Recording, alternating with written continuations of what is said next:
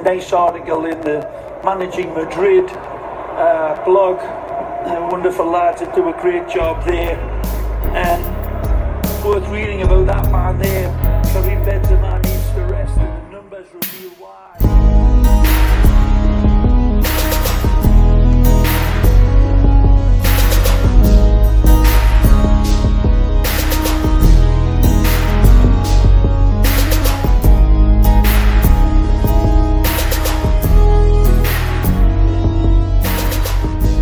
Welcome to the Managing Madrid podcast, where we're recording this on the weekend of Zinedine Zidane's return.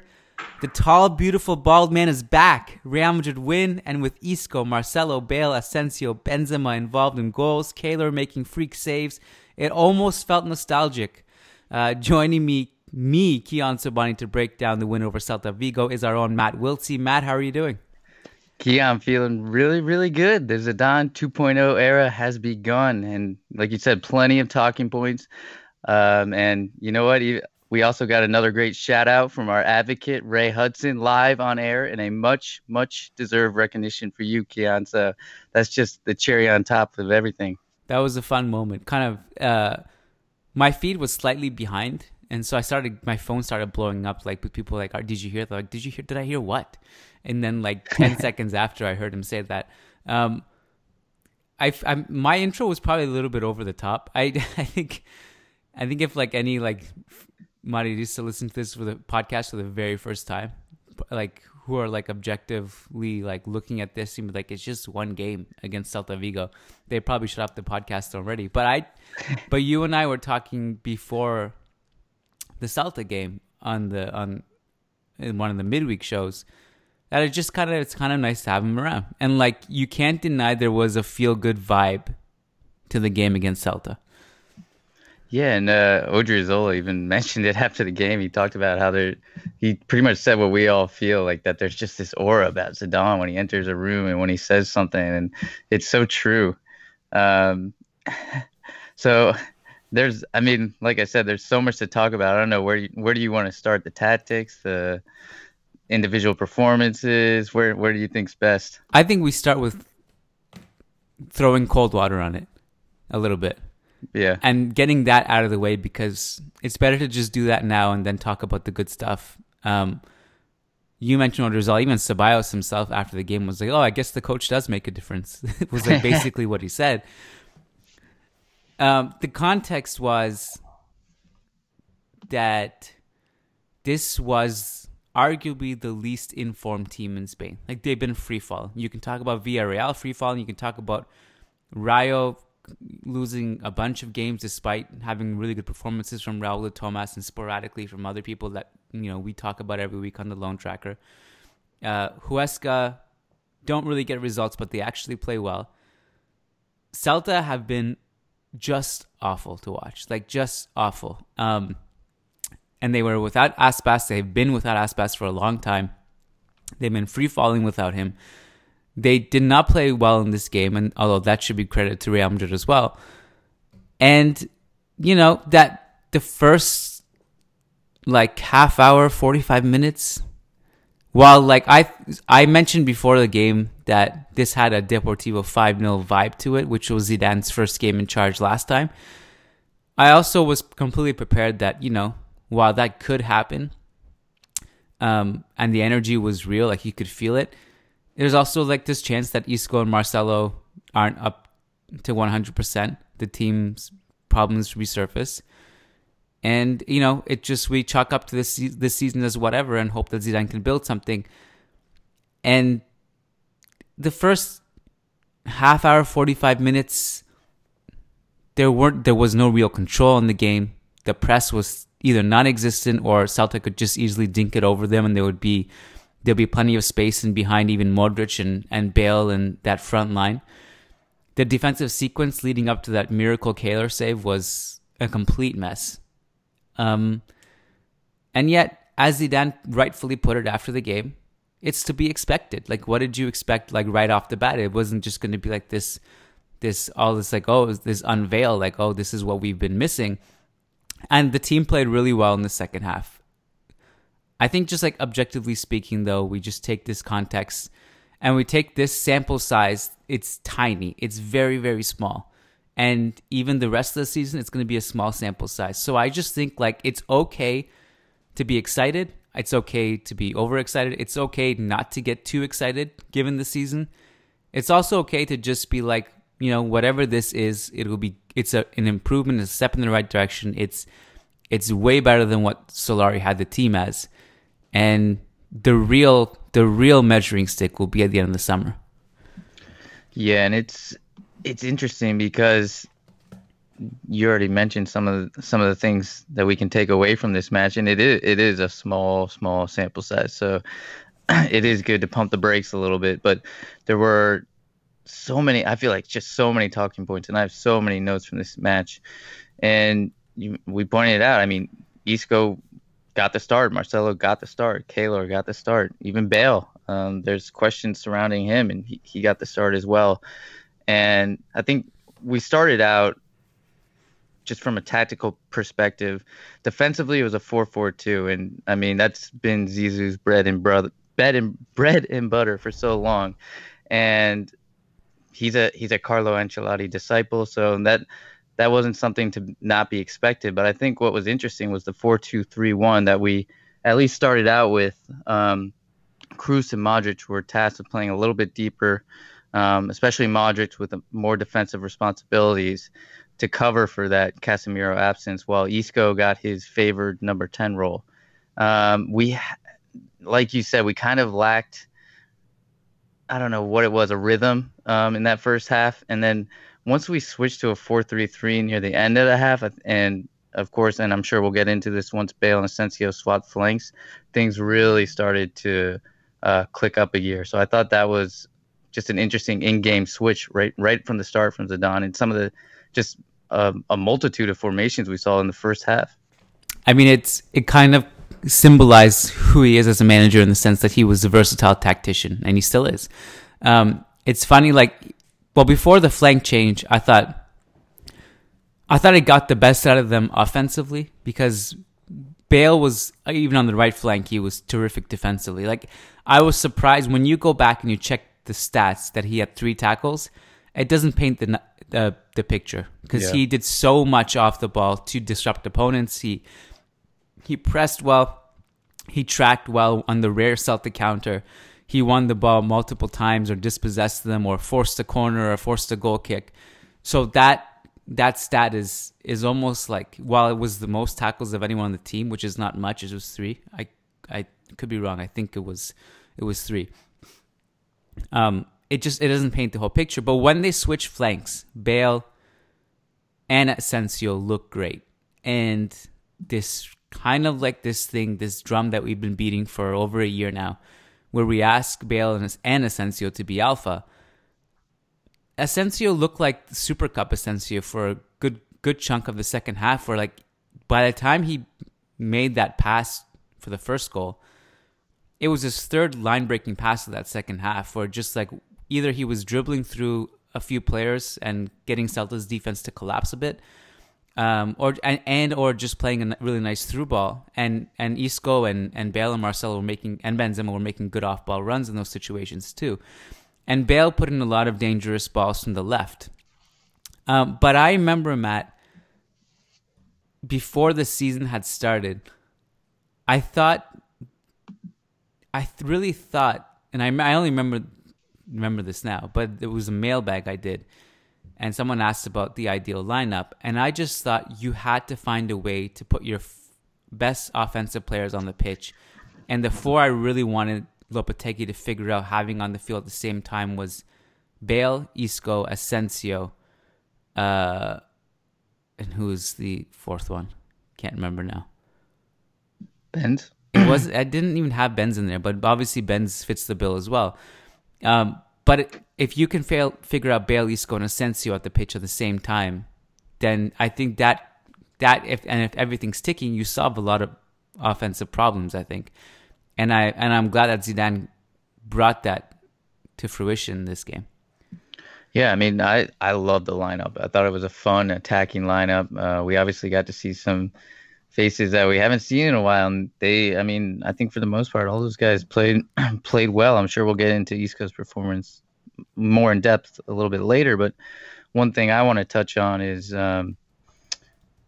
with that lineup, I think it's interesting the role that Modric played, because initially he was given a lot more defensive responsibilities, and he had 2 tackles and 3 interceptions, and those 3 interceptions were a team high with Ramos. And I thought he looked really good kind of in that deeper role, just tracking back. But we did see, I mean, as fun as that lineup is, and once we switched to a 4-3-3 and Cruz was holding, I think we did see moments. Luckily, we were able to, I mean, save our blushes, but there were moments where transition defending again, we would have been absolutely annihilated on the counter, and that's where someone like Llorente and Casemiro are so important. But again, I like you said, I want to see all these guys in the lineup together. So it's finding that balance and finding what the real. It'll be interesting to see what Zidane's consistent lineup is over the next 10 games. Yeah, it will be, and he said after the game that, because he already is getting annoying questions in the sense like, who did you think stood out, and who do you think is like winning their place? Who do you think is, and he said, look, I'm not going to just after every game be like, oh, he played well, he's going to be kept, and this guy played bad, he's going to be sold. I don't think he views it that way, and that's what he said too. Now he is probably the most diplomatic person to deal with press in a press conference. He doesn't reveal anything or say anything controversial. But it's a fascinating question to see how that develops. And one thing that I had questioned, Matt, and others had as well, other fans, and maybe not questioned, but at least intrigued to see what happens, is we knew how he, in a way, we knew how he felt about the players he already coached. And if you look at the starting 11, every single player on that 11 is someone he had coached previously, except for Odriozola, and that was because Carvajal wasn't available. And even then, we weren't sure how he was going to just come back all of a sudden and bring all those players back into the mix. And I was a little bit surprised that we did see such a dramatic revert back to the Zidane era in terms of player selection, because I thought maybe he would have some kind of transition. But obviously he felt like it wasn't needed, and who could argue against him? But I was curious to know what of the players that played well under Solari that he never used. And we kind of got our answer in that he's not going to be closed-minded about that stuff, because we got Ceballos off the bench. We got Mariano off the bench. And, well, Mariano is kind of not neither here nor there when you think about it, because he didn't really play. He was in Lyon last season, and then with Solari, he didn't play much anyway. And the third person was Fede Valverde, who did play a bunch under Solari. And I think those, I'm sure we'll get into it again later with some of the Patreon questions, but I think those substitutions were telling, especially the Ceballos and the Fede Valverde substitution. The Ceballos substitution tells us Zidane's not holding grudges. Zidane's not looking to the past. I mean, he was the first sub used. He got 20-some minutes to play, and that was significant. Ceballos got nothing under Zidane under his first reign. So that was encouraging to see. And then obviously Fede Valverde coming in was a surprise as well, because that kind of tells me that Zidane's been watching, and Zidane's been watching the games and has seen that Fede Valverde has been a standout, and this is a talented kid. And I thought he played really well on top of that. There is, this is an unanswerable question right now, but there's always that question, like, Vinicius and Vasquez aren't available. What would have changed if they were? Yeah, that's a good point. Those are 2 huge slots that Solari used. And it's fascinating, because you look at the bench, you're like, pretty much everyone got in that you think would deserve playing time, apart from Reguilon, who I'm sure will get his minutes regardless. And I think I'm 90% certain that Reguilón is not going to get lost in the shuffle all of a sudden. But then you look at like who was missing that didn't get it, and it was Vasquez and Vinicius, and that's going to be interesting to track. What did you think? Because I know you did the player ratings too. We talked about Bale and Asensio. Who else stood out to you?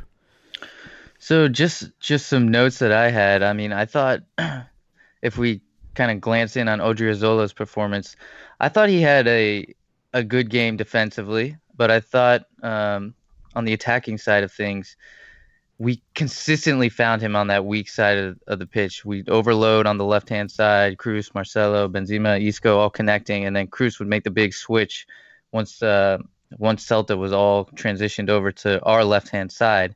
And Odriozola would have acres of space, and I mean, he always is a willing attacker and gets up there. And I mean, his first touch is always great, but I think that final ball is just lacking. And even his crosses, I think if he can clearly pick out a target, that would be a huge element to his game. He'd go from being, hey, the backup right back to really, really challenging Carvajal for a spot. The funneling the play to the left side and the switch to Odriozola and or Carvajal, whoever's there, has always been such a focal point of Real Madrid's play, and I always felt like we should be looking for those switches even more than we do. And it's not like we don't really look for it as much, but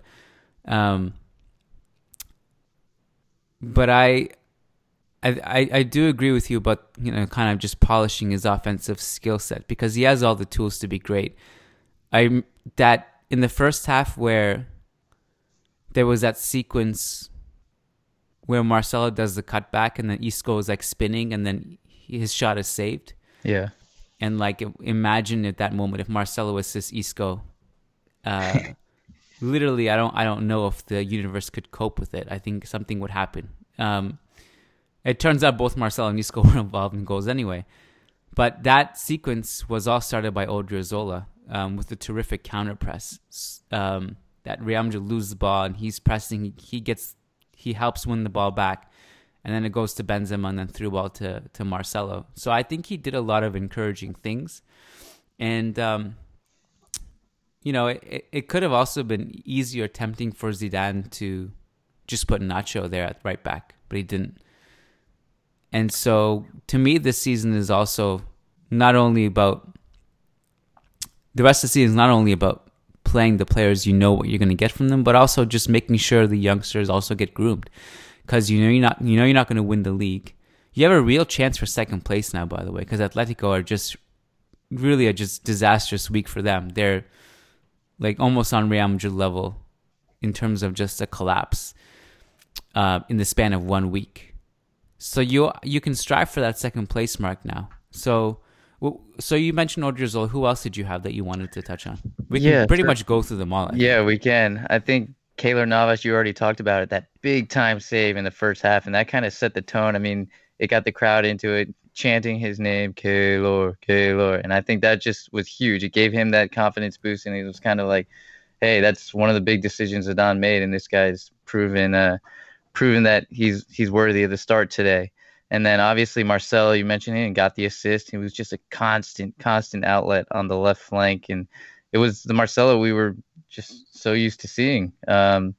He just a nuisance for the Celta back line and just an attacking threat constantly. So that was encouraging. And then one thing that I had noted was, yes, we in the first half especially, we had a lot of crosses, and we were kind of heavily relied upon getting the ball out wide and crossing. And I thought the game was screaming for Mariano just to get a predator in the box. Yeah. But in the second half, I think we started looking more for the central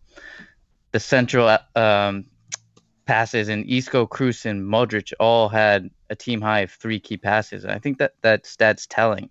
It tells a story. I think we were much more incisive in the second half, and it came from our 3 central players rather than the wings.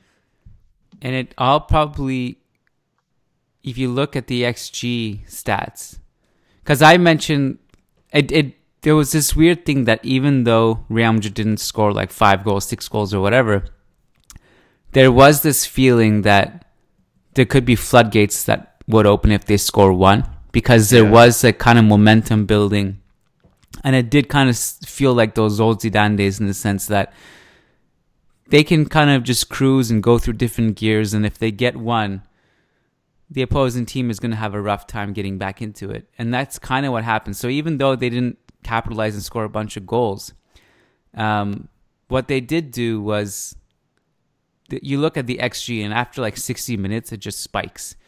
And it ends at just over three goals. And then for Celta, it was really small. I think it was like below 0.5, if that. It was 0.32. So apart from, they had the Maxi Gomez shot that Kaylor saved. Maxi Gomez had another chance in the box. They really had nothing else outside of that. Whereas like with Real Madrid, you had the 2 goals. You had one Isco header that was like inches away, and normally Sergio Ramos puts those away. Bale had another right-footed shot in the box that was close. Isco had another great chance with a spinning shot. Benzema had a great chance in the box, and then beyond that, there was just so many chances that Real Madrid had. So in the second half, that kind of tells you the XG spike will, when it spikes in the 60th minute, it tells you something. You mentioned the crosses really quickly. They had 27 crosses in this game. And Zidane also talked about the crosses after the game. I'm just looking it up now. This is all new to me. I don't know the answer to this yet. I'm just looking at their average crosses per game this season. It was 21, so 6 above the season average. At home, they actually averaged 30 crosses per game. So it was actually below average for how many crosses a game they have at home. So it's funny, like maybe it's just something that we just smash in our heads as Zidane crosses more, and maybe it's not true based on that one game sample size and compared to the rest of the season. But part of the reason why Zidane used crossing so much, also we have to remember, during his first tenure, was because of Cristiano Ronaldo. And it's the same reason why Juventus just hammers it in now. Granted, Mandzukic is a beast at the far post, meeting those crosses as well. But, they had Ronaldo and Bale last season. And if they can get Mariano into the fold, which I was really excited to see his name called up, because I saw him on the bench and I was like, please, let this happen, because I really want to see him get a proper run. I'm not saying that you just cross aimlessly without a clear idea or vision, but I'm also not against it as some other people are, given if you do it right. Crossing is one of those things, it's actually a low probability to score in football. Crosses, set pieces, corners, these are actually all low probability things, and the most high probable chance of scoring is when you cut through the half spaces and you do cutbacks. But you do enough crosses, you only need to score a small percentage of them to get on the score sheet. Yeah, and to cherry pick that, I think you may not necessarily score off the actual cross, but the cross can deflect, it can rebound, it can be kind of scattered in the box, and so you may not actually score off the actual cross, but the aftermath of that cross sometimes results in a goal. And I think there was a study, I'll have to try and find it, that kind of specified that, because a lot of people are pointing out to the fact that there were, only a certain percentage of crosses are actually converted into goals. But then if you look at the aftermath of crosses, and that percentage is much, much higher. Great point. And not only that, but like the chaos that it can bring if you have a good counter-pressing system in place, that you can just do cross, win it back, win it back. And just eventually the defense, just like, it's like getting punched a bunch of times before the uppercut comes in. And that's one thing I wanted to point out as well. You mentioned how our XG just spiked from the 60th minute and on. And I think part of that is because right at that hour mark, that's when Celta are starting to feel the effects of this game and the control that Madrid had and the possession that they were imposing on Celta. And I think they started to tire out. And from the 60th minute on, that's when Real Madrid took advantage and their XG spiked. Mm. Um, you didn't mention Kroos yet, did you? No, I did not. What did you think of Kroos? I thought it was a much better performance from Kroos. Like I did mention that he had, along with Isco and Modric, he had a team high of 3 key passes, but I thought it was more of the Kroos that we had become so accustomed to seeing. And I think you also saw during the game, Zidane kind of pull Kroos aside, have a word with him, switching the tactics. But he was such a key cog under Zidane, and I really don't see that changing. I mean, I think for me, Kroos is still such a vital part of this team. I thought Kroos was good as well. He was like a flag bearer of the crosses actually, but also is given that like you cross enough, your passing accuracy goes down quite a bit. He maintained a pretty high passing accuracy despite hitting 8 crosses, and so distribution was great.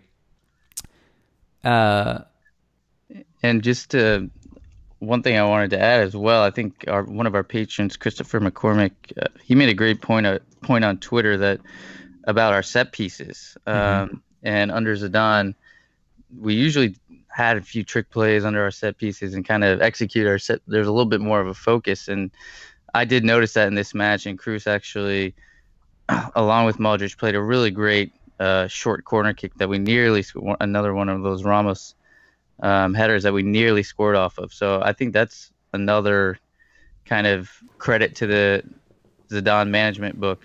Set pieces will probably become more of a focus. I think we have to talk about Marcelo and Isco because they're two of the biggest stories in this game. I thought Isco looked a little bit rusty at first. I think he probably was overall. I also was fully prepared that would happen, and I also was totally going to be excusing of it because it's understandable that he would be. But I actually thought he looked good. And I would also say that the timing of his goal couldn't have been timed better because Zidane was about to take him off. So like his last touch of the game, he ends that great run, great cutting run into the box off ball. Scores that goal, then comes off. Overall, his passing was really good in this game. 3 key passes involved in the flow of the offense, 4 shots, which is what you want to see from him. I thought it was an encouraging return. And he got to play kind of, for the most part, in that number 10 role that he loves and he thrives in. And I agree. I didn't think it was like an awe-inspiring Isco performance, but I thought it was a good, solid 60 minutes. Get the fitness under his belt. I mean, nothing really gives you match fitness except for matches. No matter how much you run, no matter what you do, it's just a completely different type of fitness. So he's going to have to build himself up again and get that. And I think Zidane knew after 60 minutes, he probably had that pre-planned, get Isco off.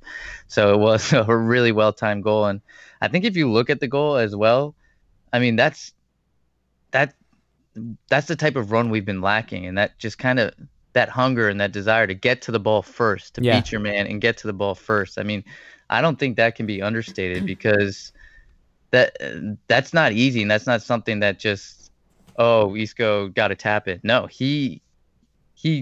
that run and beating his defender, being first to the ball is huge. I mean, that's the difference between scoring and not scoring. No, I 100% agree. And that's one thing I never, like if you look at that goal, the off-ball run was fantastic, and that he gets to it is great. One thing I never bought when there was an agenda against Isco was that he was lazy. I never bought it. You can call him out of shape if you want, which maybe I guess can be a byproduct of laziness if you're not in shape. But on the field, he always put he always put everything out there. Like he was always consistently one of the best pressers on the team. Worked tremendously hard off the ball.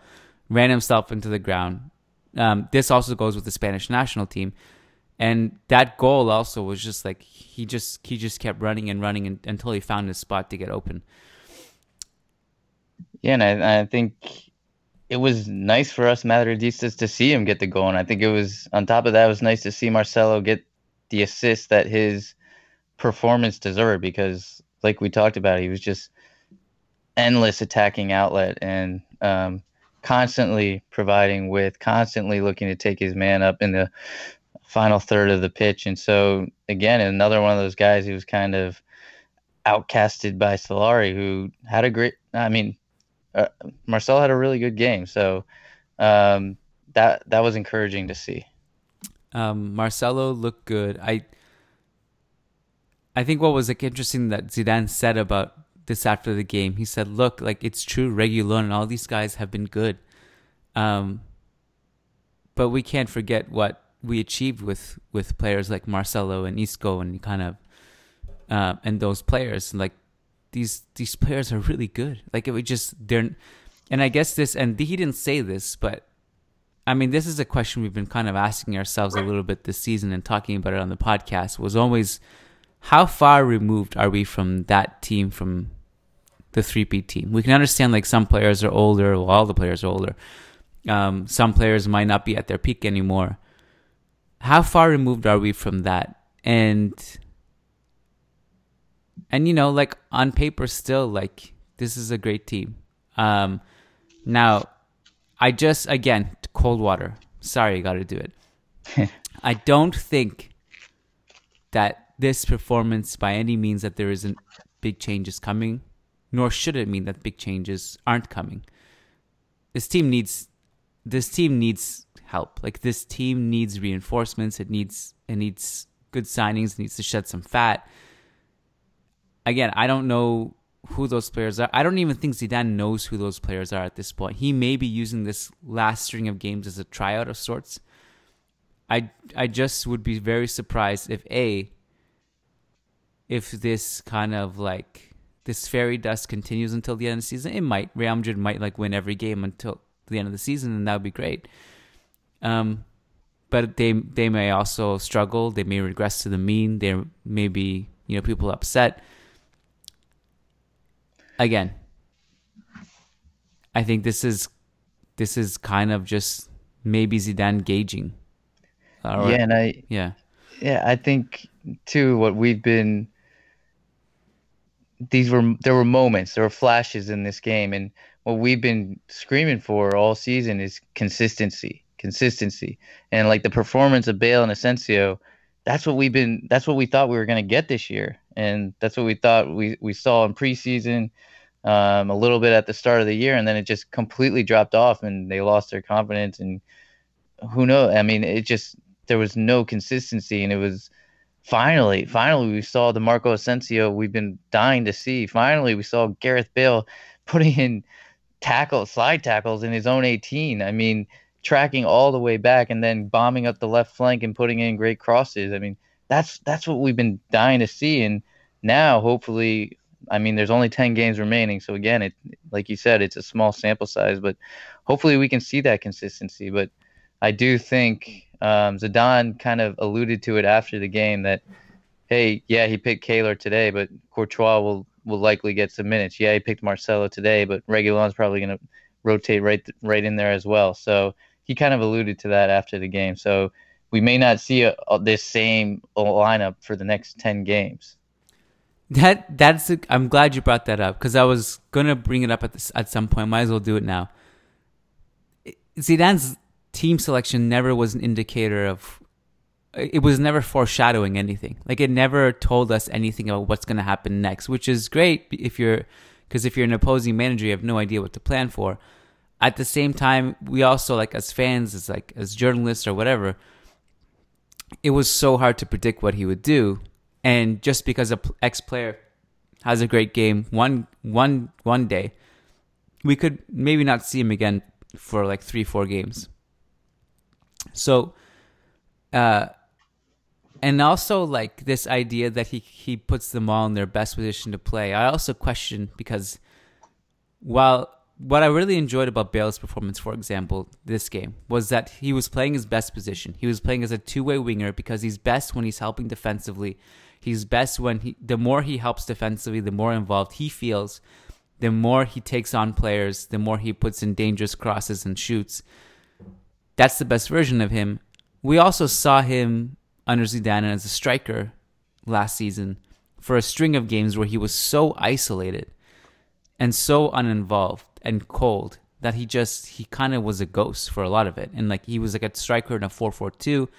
And in theory, that makes sense because you play him on the shoulder of a high line, but not all teams play high against you. And so, when you're kind of just expecting him to be this target man, to just jump up and down in the box, the penalty spot, it doesn't really necessarily get the best out of him. So we also, again, I hope I'm wrong. And I hope maybe a little bit more cold water. Do we see Bale and Asensio in their best positions again? I mean, it's a question. I think it's a question worth asking. Yeah, well, I think it was telling that at the start of the second half, Asensio was still on the right flank and Bale was still on the left flank, and they pretty much stayed like that for the rest of the game. And Bale played the full 90, which was kind of surprising to me. Usually he does come off in the second half at some point. Yeah, and I mean, we saw some quotes from his agent during the midweek, and I thought there were some interesting tidbits from there. I think two of them was that Zidane used to play him, and I'm not sure whether he thinks I'm not sure what Bale thinks is his best role, because he said that Zidane asked him to play one way and he felt like he should play another. So I don't know. I mean, during the tail end of the season, we saw Bale sometimes we saw him in that striker role, like you said, but sometimes we saw him in a deeper midfield role, in that two-way winger role. But then the other thing he said was, oh, my mind just went blank. But yeah, I mean, I guess you can build off that until I can remember what. Well, if you ask him, he wants to be a 10, which yeah. He briefly got under Benitez, and he actually looked really good under Benitez. He was like the one guy who was playing well under him. But if Isco isn't going to get that number 10 role consistently, no way Bale is. But I think and I remember doing a deep dive on this last season, writing an article about it and going back and checking the stats and watching film. You'd put him up there as a striker and expect him to be good offensively. But he was actually much better offensively when he played as a winger. So you compared his stats as a winger. He scored more goals as a winger than as a striker. This is like a 11 game sample size of each position last season. At the time I had written the article, 11 games as a striker, 11 games as a winger. All of his goals came as a winger. And all of his stats across the board were better as a winger. And that's just because that's who he is. You don't just put someone up front and expect them to have better stats or score more just because you put them up there. So I think that was basically the most eye-opening thing to me. It wasn't just like we weren't just going crazy over the eye test. Like, no, he's just actually better as a winger than he is as a striker. Something tells me that one of the changes we'll see is that Real Madrid will get a striker so that you don't have to really make these decisions too hard on yourself.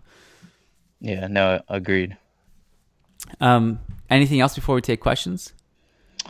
Let me just take a look at my notes to make sure we hit everything.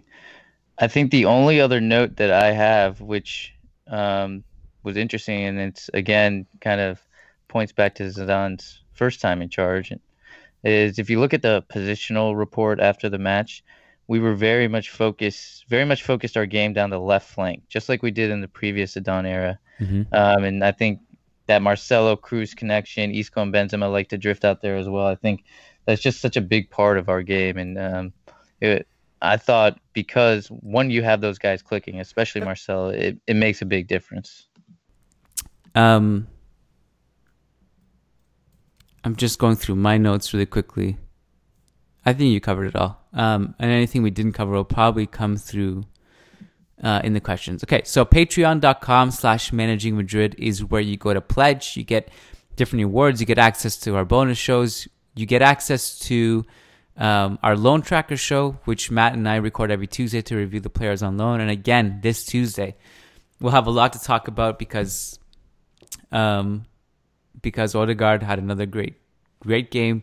And there's a lot to talk about. And Kovacic, who didn't play, we're going to probably spend a lot of time talking about again, and a bunch of other things. And so that's every Tuesday. That's only for patrons. And then we do our midweek shows for our patrons only. So any match coverage, any mailbags, those are also only on patreon.com/managingmadrid.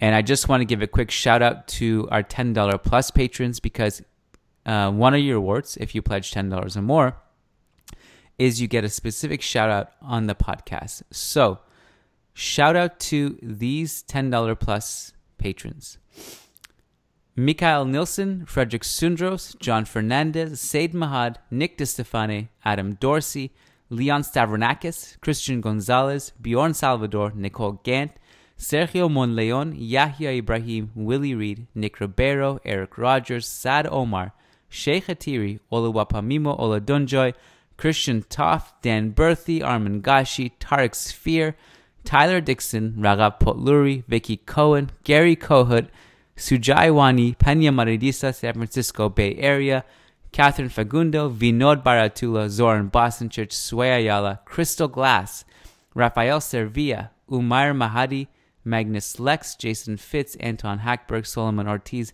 Daniel Smith, Brennan Powers. That list gets longer and longer. But thank you so much, guys. Appreciate all of you. Thank you, guys.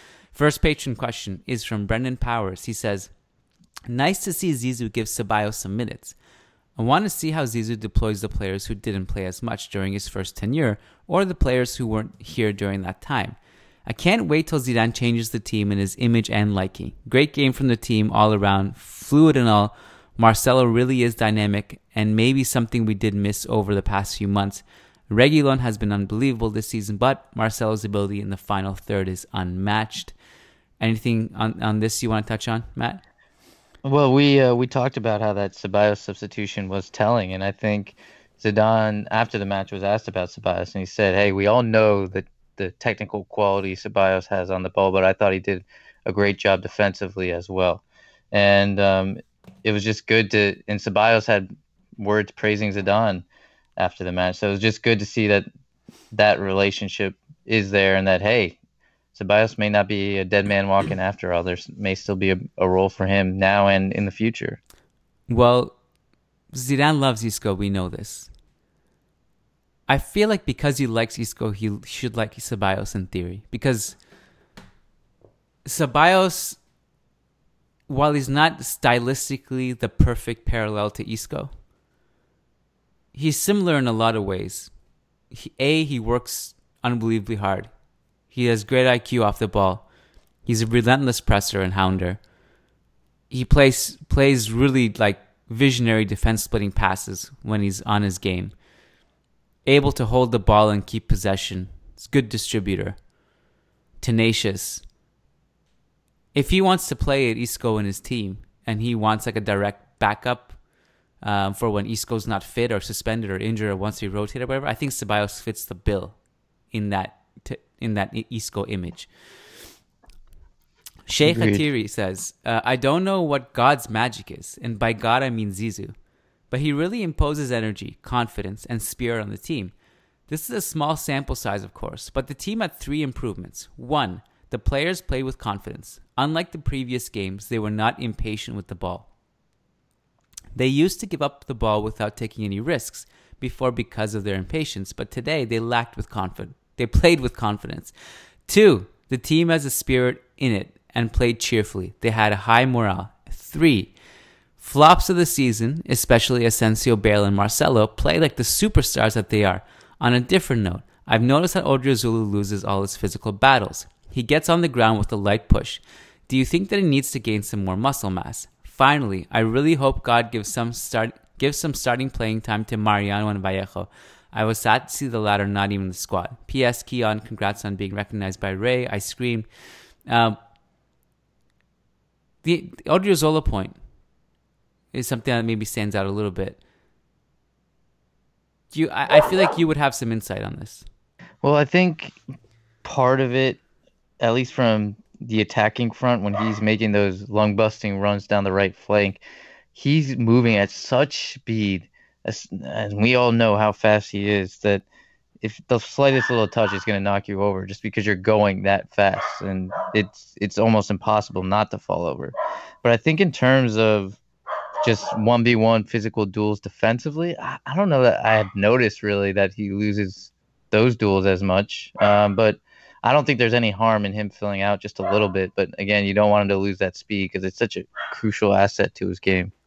I can see the point about offensively getting knocked over. Defensively, you're right, but offensively, I think there's been times this season for sure where he looks like he gets a bit leg heavy at the end of his run. Maybe I don't know if that's the best way to word it, but like that little last push or shoulder feint to get past his defender sometimes just fails him a little bit. Well, I think because we talked about it on the Lone Tracker as well. I mean, Teo, a player who's got a tool. His speed is one of his main tools. He's one of the most fouled players in La Liga, and I think again it's because you're going at such speed, and then the slightest little touch when it knocks you over. Brennan Powers has another question. He says it's a bit long-winded, but just to kind of piece it together, thoughts on if we bring a striker like Icardi in, switching to a 4-4-2 or 4-4-2 diamond. We saw Zizou experiment with these formations in the past and get great results. Against PSG, he used a straight 4-4-2 with Asensio and Vasquez on the wings. But with a diamond, you could accompany the likes of Isco, Benzema, and let's say Icardi. And if Kovacic comes back, he's been great in a double pivot. That's definitely true. What are your thoughts on this? And also possibility of bringing in Hazard in a front two. He could make a great two-striker partnership with whoever. But Brennan also says Vinicius, Benzema could also play up front. A lot of this is a lot of when it comes to certain things like transfers and things like that. I always find those questions like almost unanswerable. But I guess you could play on the fact that you assume that Real Madrid does buy a striker, which I don't know if I necessarily see Hazard in there. But it's true also that Hazard and Vinicius are very much playing in the same position if they do end up being on the same team as each other. Do you have anything you want to add to this discussion? Yeah, I just have a couple thoughts. Well, if we're saying a striker like Icardi, so I think if you switch to a 4-4-2, it could work, but you got to make sure you have that dynamism on the wing because Icardi and Benzema they're not going to be guys that are beating the back line for pace. So I think you got to have that dynamism from the wing and even maybe from a central midfield position, that guy that can come through and make the late runs like a Rakitic, how Mourinho pointed that out. I think that would kind of need a shift in personnel, but in terms of a 4-4-2 diamond, I don't know if it works with Icardi and Benzema again because you're probably, if you're playing a 4-4-2 diamond, you're going with four central midfielders to control the game, and then you don't ever have that one person who can, with Icardi and Benzema, who can kind of slip in behind. But I do think, let's say we played the same formation we did in this match, and even starting out in a 4-2-3-1, I think Benzema could very easily drop into that number 10 role that Isco is playing and have Icardi kind of be your target number 9. I think you also like 4-4-2s, especially modern day 4-4-2s. The two people up front, one of them is probably going to play a bit deeper than the other. So it almost kind of morphs into like a 4-4-1-1 of sorts usually. Whereas like it's not so rigid where you have two people up top waiting for the ball and waiting for crosses. And depending on your scheme, is it a counter-attacking scheme? Is it possession-based? It can kind of look a little bit different, like with the ball or without the ball. But you imagine that someone like if you had a 4-4-2 with Hazard up top, it'd probably be Hazard just dropping in as a 10 or cutting in from the left a lot. So it's hard to say. I'm still really curious to see how this summer unfolds, goes without saying. A couple other questions. Frederick Rantakiro says, first of all, I want to thank you for the Mega Midweek podcast. It was great stuff. Much appreciated. Question. So is it a must to have the same haircut as Zidane if you are to be a part of his coaching team? Or do you think his assistants shave their heads as an homage to the almighty Zizou? Great question. I actually think that this question, there was a question about his coaching staff in a mailbag last year. And I pretty much deflected everything from, but I just quickly listed who was on the coaching staff. I was like, how has no one ever talked about how the entire coaching staff is literally Zidane? I think like Luis Llopis is, the goalkeeper. Yeah, he is not bald, but he's balding. Thinning hair, yeah. Even Pintus. Yeah. Even Pintus. Obviously, David Bettoni is the most famous one. He's clearly just as shorter as Zidane. Yeah. So that's mini-me. There's a new press guy who sits next to the coach. I mean, I don't know who was sitting next to him yesterday because I didn't actually watch the press conference. I only read the quotes after. But there's actually a new press guy this season who literally is Zidane too.